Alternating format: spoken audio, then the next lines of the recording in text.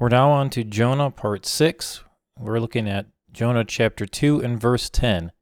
And the Lord spake unto the fish, and it vomited out Jonah upon the dry land. Again, notice beginning of verse 10, and the Lord spake unto the fish. Again, something we've mentioned all throughout this study. The Lord spake unto the fish. God is in control. God is in control of situations we're in. God is moving here and there. We don't see him behind the scenes, but God is moving. God is working out situations. God is working out events in our life. God is in control. Now also notice, unto the fish, and it vomited out Jonah upon the dry land. Now all of chapter 2 up to verse 10 was a prayer of Jonah, asking God to help him get out of the situation he was in. He was repenting to God. He was praising God, telling God of his terrible situation he was in. Now, if we notice back in chapter 1, verse 17, it says, Now the Lord had prepared a great fish to swallow up Jonah, and Jonah was in the belly of the fish 3 days and 3 nights. And then chapter 2, verse 1, Then Jonah prayed unto the Lord his God out of the fish's belly. So it took Jonah 3 days of being inside the fish's belly before he prayed. But when he prayed, he really prayed to God. He was repentive. He praised God. He poured out his heart to God, and God answers his prayer. So that's something else we can get out of verse 10 in chapter 2.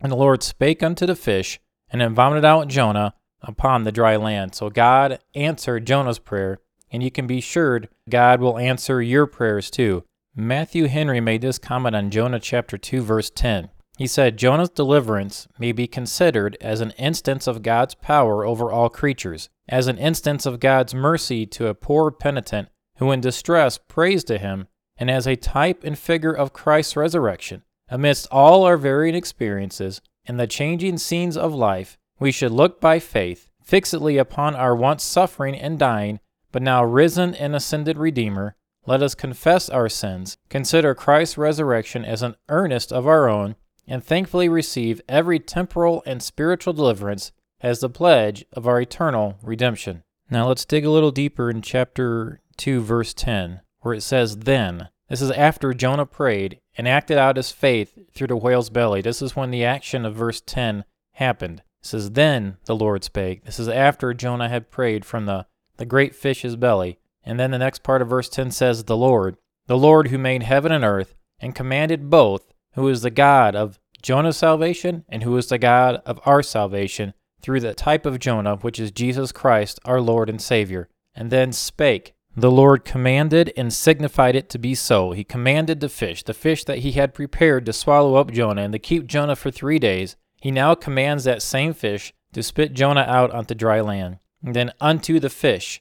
Though fishes are destitute of reason and do not understand as a man, yet they have ears to hear their Creator and will readily obey their Creator. And it says, It vomited out Jonah. It obeys. It obeys the word of God. And it no longer keeps Jonah prisoner, and it vomits out Jonah onto dry land. If only we were so readily willing to obey God instantly like that when God gives us a direction to go. If Jonah had only been as ready to obey God as his great fish was, he would not have found himself in the stomach of the great fish. When God speaks, we need to obey. We need to obey right away, willingly obey as quickly as possible. Follow the example of this great fish, and how this great fish, even though it doesn't have a mind like a human, when its Creator speaks, it obeys. We need to take that to heart. When our Creator speaks, we need to obey. And then we see on the dry land. The command required this. It was given by God. Jonah had been cast into the whale's belly, prisoner there for 3 days, and now after his prayer, then the Lord commanded the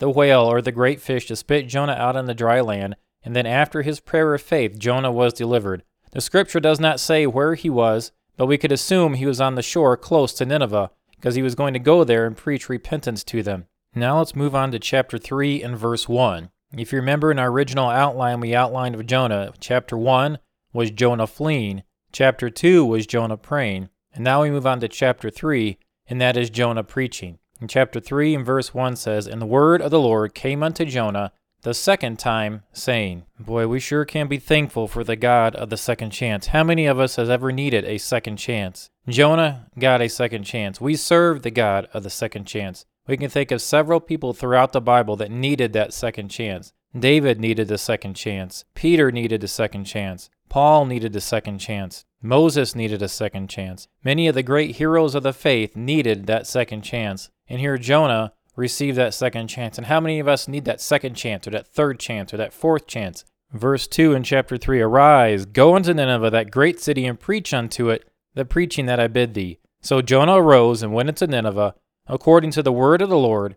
Now Nineveh was an exceeding great city of 3 days' journey. Now verse 4, And Jonah began to enter that city a day's journey, and he cried and said, Yet 40 days, and Nineveh shall be overthrown. Verse 5, So the people of Nineveh believed God, and proclaimed a fast, and put on sackcloth, from the greatest of them even to the least of them. So what Jonah had originally feared was coming to pass here. He originally did not want to go to Nineveh because he did not want to see them saved. He did not want to see them get saved. But he knew that if he went there and preached that judgment, that they would probably repent, because he knew God is a God of mercy. God is a God of forgiveness. God is a God of wanting to restore relationships. God is a God of wanting to give salvation to all people. And even though it was a pronouncement of judgment, Jonah feared at the beginning of the book of Jonah that if he went there, they would probably repent. God would probably show them mercy, and they would probably receive salvation. And Jonah had such animosity and possibly hatred towards them that he did not want that to happen. So we see that playing out. Exactly what Jonah feared would happen was now playing out. But now Jonah was obeying God. Jonah was surrendered to God's will. And Jonah was proclaiming the gospel, proclaiming the word of God,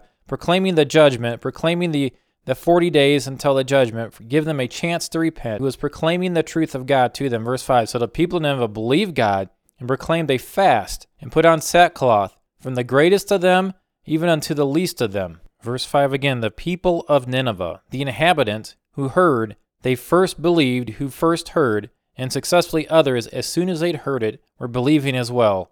Believed God. Speaking by his prophet, they knew their own sins. They knew what they deserved, what they might be expected, that God had threatened from heaven, all which concurring wrought them to believe their danger, which caused them to repent. And at the end of the verse it says, put on sackcloth, a ceremony very usual in mournings, private or public. In those countries, and a token of their true mourning, this all did, great and small, rich and poor. Now let's look at verse 6. For the word came unto the king of Nineveh, and he arose from his throne, and laid his robe from him, and covered himself with sackcloth, and sat in ashes. The word came to the king in verse 6, arose from his throne, came down from his royal seat, laid his robe from him, put off his rich royal garments and luxurious apparel, covered him with sackcloth, put on a rough and uneasy garments of a mourner. And then it says, and sat in ashes. Now let's look at verse 7. And he caused it to be proclaimed and published through Nineveh by the decree of the king and his nobles,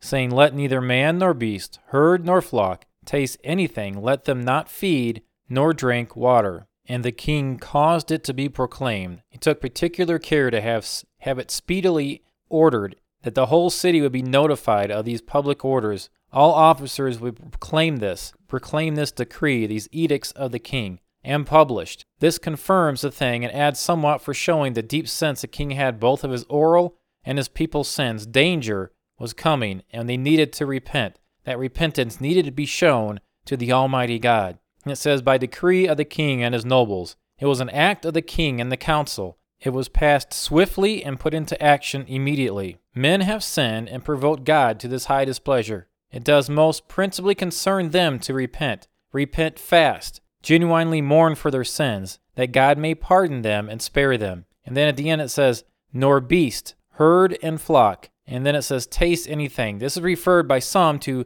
the strictness with which men were bound to keep this fast. They could not even taste anything. It explains what follows. Man and beast were forbidden to eat or drink. That fast was that fast was a complete fast, a solemn fast. It was a cry of repentance, a cry of asking forgiveness, a demonstration of wanting to be spared by the Almighty God, this judgment that had been pronounced upon them. So we see so far in chapter 3 of Jonah, Jonah comes, Jonah obeys God, Jonah submits to God. We had Jonah spit out on the dry land. We had Jonah's prayer answered. We have Jonah's enthusiastically submitting to God, obeying God, following God's will. We see him preaching to Nineveh.